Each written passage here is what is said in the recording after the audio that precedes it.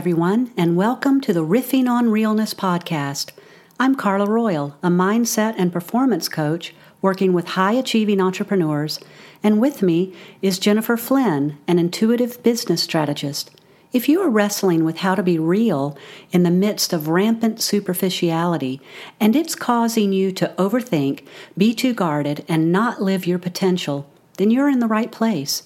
In this podcast, Jennifer and I explore how dropping the masks, being real and vulnerable, can help us connect, adapt, and find a richness of experience amid the chaos. We're glad you're here, and we invite you to tune in, slow down, and listen for your own wisdom. Good morning, Jen. Good morning. Glad to be back with you. Happy to be here with you all and our listeners. Today, Jen and I want to tackle a difficult subject, and we sort of don't even know how to tackle it because it's tricky, it's triggery, it's not necessarily a pleasant discussion, and yet, you know, Jen and I are all about really riffing on realness, and this is real life. And these are the kinds of things that we all face from time to time and go through and have a difficult time navigating. And so we thought we would just try to dive in and see what happens. And we don't know what will happen, but we basically want to talk about betrayal, anger, boundaries, these kinds of things. Part of the thing that we've talked about so many times on this episode or on this podcast, Jen, is just about sort of the toxicity of the positive psychology movement, which I think began in a very good way, but has gotten misconstrued like so many things do, in that we should never feel anger or disappointment or whatever, and that the minute we feel any of that, we need to banish it. We talked about banishment in a prior episode.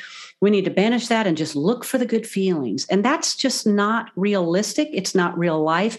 And I think that when we banish those feelings of anger, disappointment, betrayal, whatever, that we harm ourselves and even those around us, and that those emotions don't go away. They're just buried and then they come out sideways. So we wanted to try to see if we could riff on this and see if we might get a little bit of,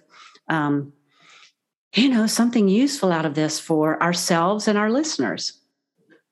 Absolutely. And boy, for not having an intro or a segue, I think you just did a beautiful job there. And to kind of touch on that, I think, from the positive psychology movement, I tend to be, and I was conditioned certainly to be the look on the bright side or find the meaning, find the silver lining, move on. And as a result in my life, have tended to shove some very important aspects of my growth experience to the side.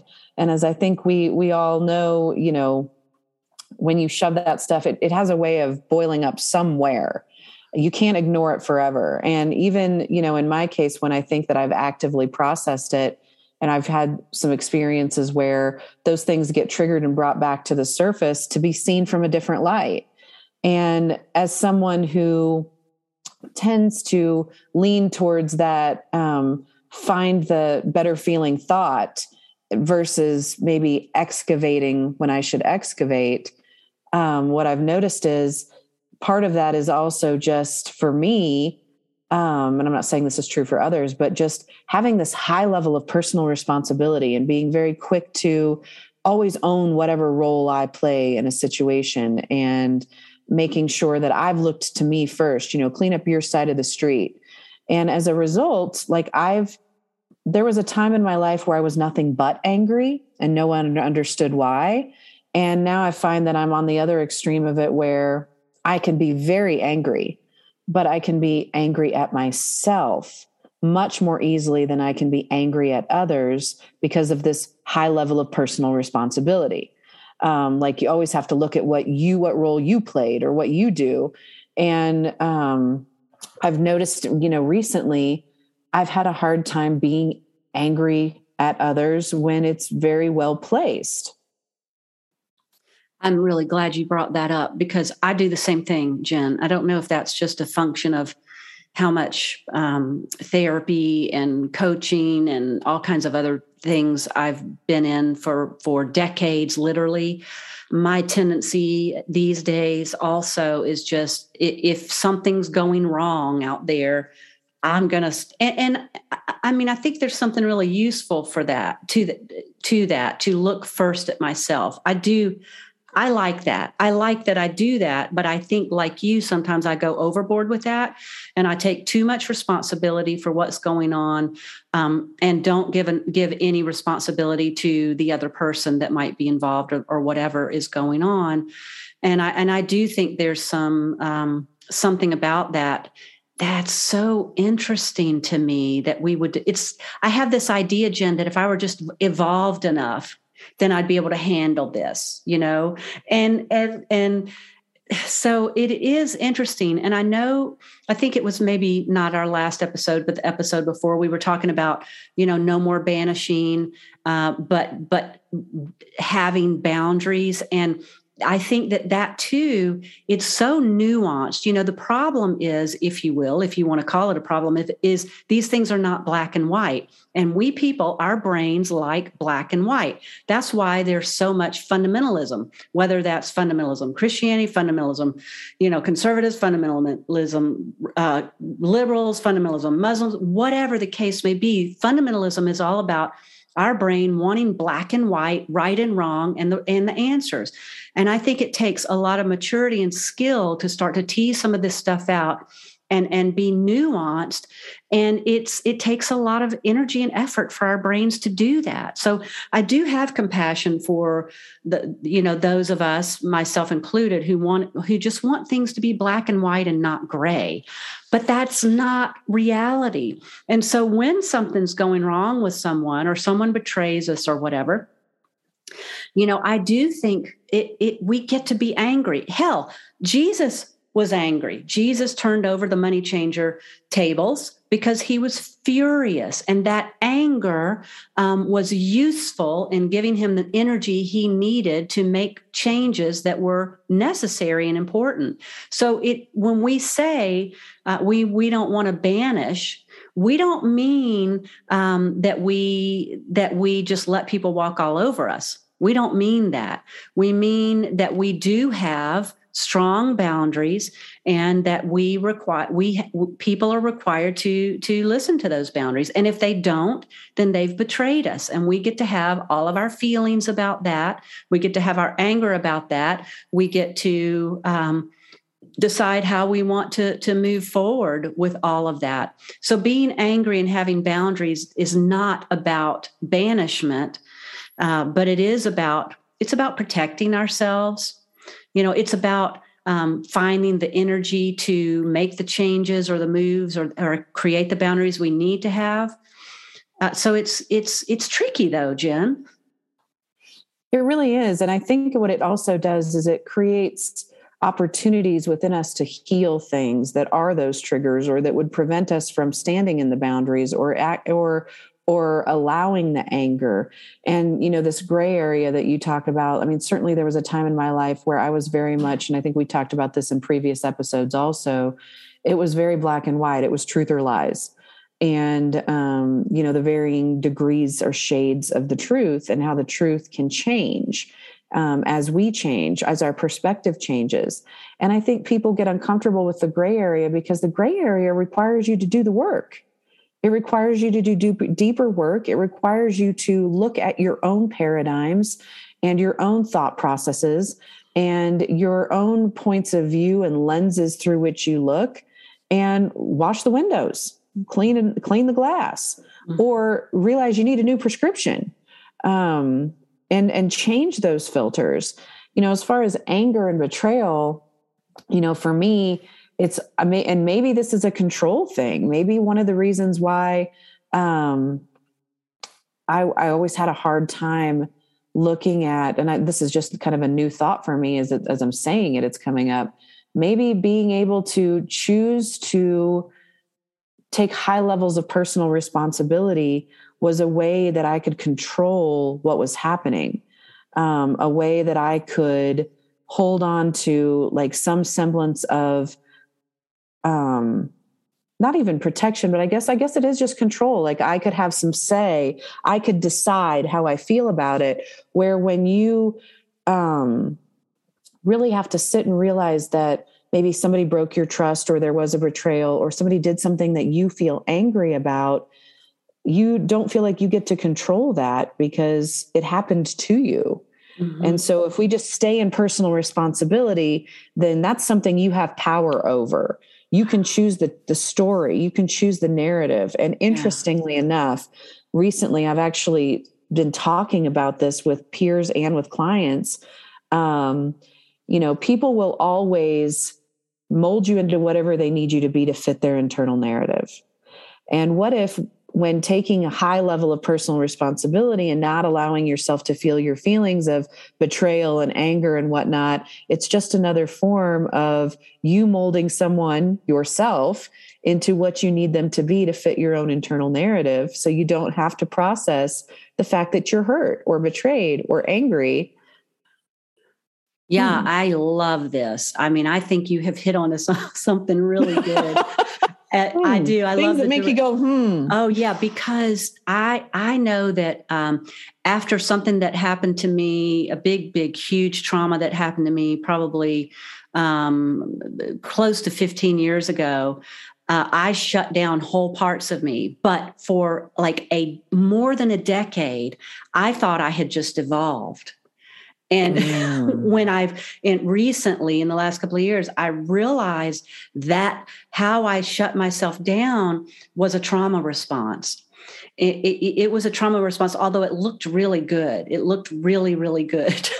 And I was able to kid myself, that look how well I'm doing, and no, honey, it was just a trauma response. And so I wonder too, when you're talking about that, my need to take total responsibility, is that too a trauma response now? Is it just what you said, my way of trying to control it? Because I can't control the other person. I can't do anything about the other person and the disappointment and all of this stuff. So maybe by taking 100% responsibility, and if I could just evolve enough, then whatever they do wouldn't bother me. I think that's bullshit. And I think it could be, like you say, this is very interesting, Jen, a type of control, and to keep things the way that I deal with my shit, Jen, is I have it nice and neatly tucked in and packaged and coiffed, and it looks really good to the world. It looks very, very good to the world. People call me wise and deep. And yeah, I mean, I am to some extent, but also I think it's part of how I manage my traumas and to keep control of myself. And it looks good. I live right now, I'm renting before I'm looking to buy a house here in Asheville, and I'm living across from a low income housing project, which is very interesting because I sit on my porch and I just hear a lot of things and see a lot of things. There's always an emergency vehicle here every single day, if not multiple times a day. I feel perfectly safe. It's not about that, but because they're just doing their thing. But what I notice is there's a lot of yelling, a lot of walking around and yelling among people. And like what I have realized is like, that's going on inside of me. I'm just not yelling it out. So you don't see it. It looks better. It looks more acceptable, but is it really any different? I'm screaming and cussing and everything inside of me sometimes. I'm just not putting it out there. Which is more honest? I don't know. I mean, I don't know, but it is a very interesting thing to think about. I grew up in a certain family, Jen. There were certain, my mama used to say to me, now don't be ugly, boo. It was all about presenting a certain face, this magazine smile, this coiffed, and that's not healthy necessarily. That doesn't mean I'm healthy just because I don't yell, or because I don't scream, or because I'm nice. It doesn't mean I'm any healthier than anybody else. Now, I've worked my ass off on my issues, so I have done some good work. But nevertheless, it's interesting. Well, and I think, this idea of self-accountability or self-responsibility or personal responsibility, I look at it as taking the high road, right? Not blaming, but, taking self-responsibility. But I'll tell you what it does tend to lead to is, yes, that's how I keep it looking tidy on the outside. And I had a therapist recently tell me, she's like, you really need for things to look good on the outside, not from a place of like superiority, but she's like, you just take such a high level of pride in having your shit wired and tied that, you want it to be neat for you to be able to observe, compartmentalize, and manage, but also for like, if you feel better about it not leaking out. And when it leaks out, you're quick to tuck it in. And it's true. And this high level of self responsibility also has a dark side. And the dark side is it leads to a lot of self-flagellation and self-shame and judgment, which might, not the judgment, but when not appropriately placed in the hands of others who also are culpable and have responsibilities, hence expressions of anger, expressions of betrayal, and, allowing someone else the chance to own their shit. Instead, I like to carry it all around as if it's mine. Mm-hmm, mm-hmm. That's so interesting. The other thing that just occurred to me as you were saying that is that I think one of the other reasons I carry more responsibility than is mine so often in these kinds of situations is because it's so hard for me to communicate how I'm feeling to someone who has hurt me or triggered me or whatever. And it's just easier, like you said, just to carry all of that. And it's so much easier than being really vulnerable with that other person, if that's appropriate. Sometimes it's not appropriate to do that if they really have violated you.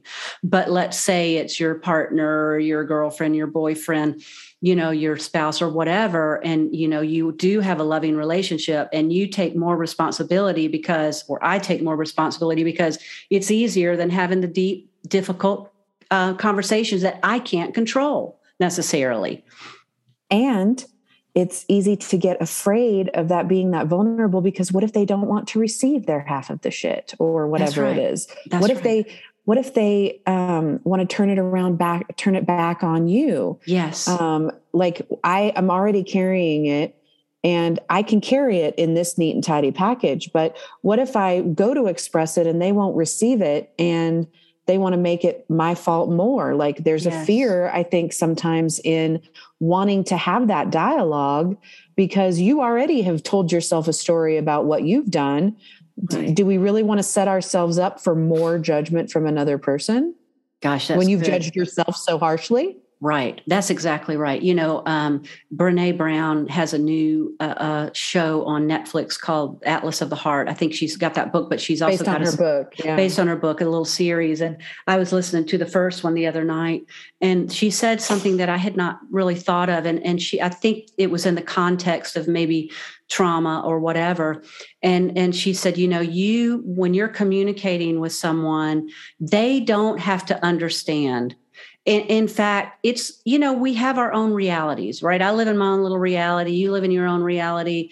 I have my stories. You have your stories. I have my beliefs. You have your beliefs. I have my worldview and paradigms. You have your worldview. So it is really hard for us to understand one another. That's just a fact. It is very difficult we're not making that up, that it's hard for us to understand. It is difficult for people to understand one another.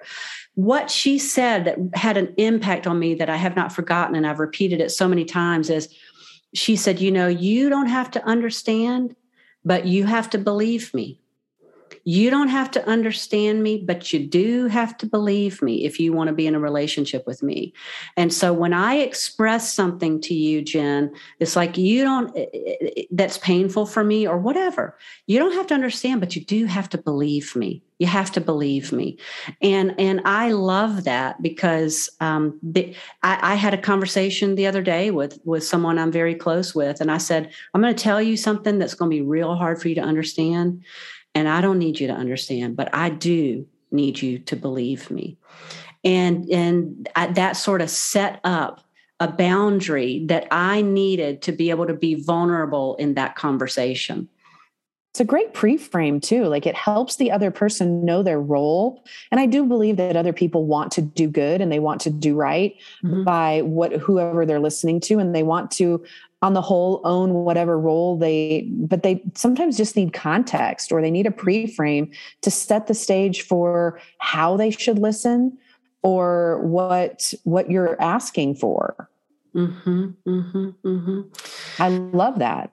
Yeah. That idea that, you don't have to understand, but you do have to believe me. And it kind of leads me down a trail of something that a dear friend said to me that I think is really something I just naturally always have done, but I liked the conscious awareness of it. And she's like, I don't have to agree with anybody about anything, but I do always, for myself, feel like I need to at least be able to understand how they arrived at where they are. And again, I don't have to agree with it, but I need to be able to find the path that got them to where they are. And even if I don't agree with it, if I can at least understand how someone arrived at where they are, I can approach things as my very best self. The problem I see with that, Jen, is that I've been working my stuff for 61 years. I've been in therapy for many, many, many years, coaching, all these things. And I haven't even known the path until I know the path. You know what I mean? So their behaviors, their things I've done and patterns I've had in my life that I literally have not understood some of them until this year, and so there's no way I can show you that path. I can show you some of my paths. I can show you the paths I understand, but I also know there's so much that I don't understand about myself still. And it has been my life's work. It has literally been my life's work to deal with my internal shit. So I can, it is helpful when we can see the path, but we can't always see the path. And when we can't see the path, I think that's the time you're just going to have to believe me. You're just going to have to believe me that this is hard for me for reasons I don't understand, for reasons you can't see, for reasons I can't see right now. I just need you to believe me, though, that this is hard. And it would not be hard for you. I get that. You just got to know it's hard for me, or whatever the case may be. So I think that is helpful when it's possible. I just don't think it's always possible to be able to see the path of how somebody got to where they are, because they don't even know how they got there. Well, I think sometimes you can, maybe more than we recognize, because we aren't consciously aware of this thought path. But, I can understand, I think, why somebody feels the way they feel, even if I don't understand what happened or how they got to where they are. When they tell me that this is how they feel, or that something, is going on with them, like, I think that's enough. Like I can see, well, you're obviously in distress or pain or struggle or whatever. And I can understand that, as a result of this, you're having XYZ feelings. And I think that's enough. Like I can appreciate that they're here because of all those things. Well, I don't have to understand how they got there. Yeah. I can see that that they are where they are. Sometimes that's enough. It sounds like the fact that you believe them gives you the understanding you need. The fact that you do believe them gives that you is probably, you're right. That is at the heart of it. I guess I don't find myself questioning that often whether or not to believe someone if somebody's telling me the thing. So maybe I wasn't consciously aware that I am believing them. Mm-hmm. I don't find myself in disbelief often, I guess, when somebody is sharing something with me, even if I don't understand it, because obviously it's real, or why would we be having the conversation? Mm-hmm. Well, and I think the tricky thing is that there are people who will lie. There are those people who will lie, but I think we have a good sense of who those people are. And I also think, where was I going with that? I don't know where I was going with that. I had another thought and lost it. I'll fill in for you for a minute, maybe while you grab that. That's an interesting thing. There are some people who lie. I mean, I had a recent experience where somebody, and I don't know if this is truth or lies. Maybe this is our gray area again, where somebody tells me how important I am to them, and that, of all the people on the planet, I'm ranking at the top, but then does something very egregious and selfish and fully serving in their own agenda without consideration of my feelings, even though I had very clearly communicated ahead of time. Mm-hmm. And Mm-hmm. it's hard to believe that, that what you say, like, if you really truly did care, how would you take such egregious actions? And I think the complicated, I think you're right. I think there is some gray area there because I think that we can kid ourselves. We can lie to our own So it's selves. like, did I miss all the signs over decades? Did I miss all the signs about who this person truly is? Or Yeah, well, it's interesting. It kind of reminds me of internal family systems therapy, which is all about the parts of ourselves, the different parts of ourselves that react differently in different situations and get triggered at various times. A traumatized child part in us can get triggered as adults now and sort of hijack our brains. If that's going on, that part of me is not all of who I am. That part of me is not even most of who I am. It just so happens that part of me is triggered right now and has hijacked me. So that's the part that you're going to see and experience. So I do think that there can be people who are good people who do bad things unconsciously or are hijacked by a part of them. And I think we can have compassion for that, but you better, be damn well sure that I'm going to have my boundaries about that. Just because a part of you has hijacked you doesn't mean that you get to put that part all over me. Or anger right. or frustration or, whatever, betrayal feelings, like any of those feelings in response to, and I think this is something that, and again, this may be a very coachy therapist thing, because we spend time in this world as our professions, but, really being able to be caught in those in-betweens of kind of the existential look at a situation and seeing maybe the not best self parts of somebody got triggered and they hijacked, and then that was driving their actions. And then that caused a betrayal against it or a response to another person. And then that person, their trigger, their thing got triggered. And, it's just one thing after another. I think we can see that kind of on an existential look, but when you're the people inside that snow globe, having those experiences play out, it's difficult to see that a person wasn't being whole and an aspect of self was showing up, behaving as a person. You still have to deal with the emotions of that experience in the moment, even if we understand what's going on, right? Absolutely. Hence, anger, betrayal, and feelings that come up that we talk ourselves out of allowing to surface or be expressed or be sat in, because we got to shove them down in the effort to be positive and turn the other cheek. Yeah. It gets really interesting. I will use my mother as an example. My mother was an alcoholic, and that's such a tiny part of who she was. She was brilliant. She was loving. She was kind. She was generous. She was creative as she could be. It's like, so for me to start off by saying my mother was an alcoholic is such a limited view. And yet that part of her was very harmful for me.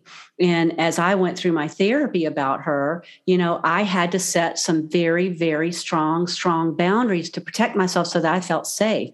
But oh my God, I love my mother probably more than I've ever loved anybody in my entire life. At the same time, and I think that when that happens, it gets so tricky for us because it's not until I'm an adult after years of therapy, Jen, that I can see her as this whole person that alcoholic part of her sometimes hijacked her. But that doesn't mean I can't love her. It also doesn't mean I can't be angry with her. It also means that there were times I didn't feel safe with her. It also means that I had to enact some very difficult, painful, strong boundaries with her when I was capable of doing that as an adult. And at the same time, I never didn't love her, and I never for a minute believed she didn't love me. I always knew she loved me. Now, my mama was not a mean drunk, so that is probably helpful with that. But we can incredibly love people and still feel all that anger, that sadness, that grief, and have very, very strong boundaries. And if someone can't respect the boundaries we put in place, thankfully my mother could. So I'm very grateful for that, because I didn't have to completely cut her off. But that would have been the choice I would have had to have made if she kept coming back and violating my boundaries. She didn't. I'm fortunate. I'm grateful. And to cut somebody, to not let someone in our sphere, if they keep violating our boundaries, does not mean we have to banish them. We can still hold them with love. We can still send them to the grandmothers. I think we talked about that a couple of weeks ago. For healing, we can still pray for them. We can still hold them with compassion, but they can't enter our world if they are going to continue to violate, to continue to violate us. Absolutely. And I think sometimes it's a hard decision to make when, if you're taking a lot of personal responsibility and you've habituated that, and you're taking other people's responsibility alongside your own, sometimes you lose sight of creating that space for that. Yeah, it gets really, really tricky. And Jen, I see that we're only have a couple minutes left, but I think one of the things I want to say is this is a very deep, complicated, nuanced subject that we're breaching, and it's just sort of a snapshot. It's certainly not. But I do want to encourage our listeners that you get to have your boundaries very clearly. You get to have your anger when your boundaries are violated. You get to work through that stuff. You get to hold yourself with a ton of compassion when you don't get it exactly right, when you're not perfect in it because you got hijacked by your trauma or some part of your brain. You get to hold the other person with compassion and have strong boundaries to stay safe. All of that. Absolutely. And I think that's a really powerful reminder, and noting that, anger is actually an emotion that is far above despair and hopelessness and depression. And, those feelings actually, while they get such a bad rap, when we think about, I'm a big fan of the Abraham Hicks emotional guidance scale, kind of letting you know where you are on the rungs of the ladder. Anger is up there. I mean, you're not down in the depths. And I think the expression of that in healthy ways is absolutely appropriate and healing. And we often talk ourselves out of being able to do it because society tells us you gotta, turn the other cheek. And certainly I get that anger is like drinking poison and expecting the other person to die. But I think that is when we hold that anger in and we don't healthily express it and properly deal with it. I agree. I think that anger is a wonderful gift when we use it. It's powerful. So we have to be careful, how we use, like a chainsaw. If you're not careful with the chainsaw, you could cut your leg off.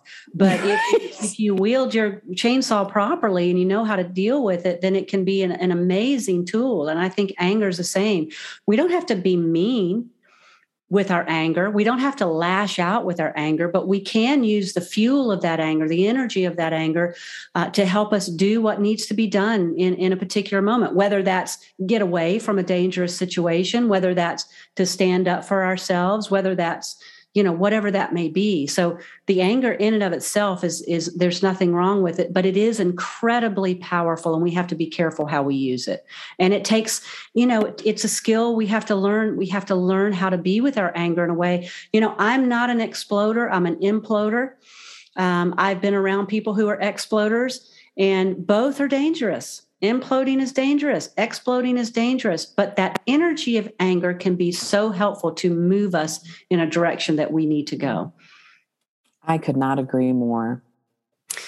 We thank you, listeners, for being here today. I know this was a difficult subject, and I'm sure that we will do some more riffing, and we'd love to hear from you about how this landed for you and any questions that you might have that might be that we might be able to riff on for you in a future episode. Thank you. You've been listening to the Riffing on Realness podcast with Carla Royal and Jennifer Flynn. If you've enjoyed this episode, be sure to subscribe and share with a friend. We would truly appreciate it if you'd rate and review this podcast, which will help others find us.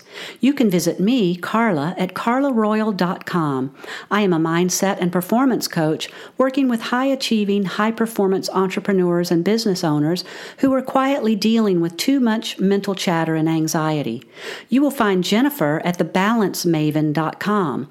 Through her uniquely balanced approach, she combines an omnipresent intuitive gift with experienced informed strategies to help spiritually minded business owners safely explore their soul's edges and strategically build a business that is a vehicle for a life they love to live. We'll see you next time on Riffing on Realness.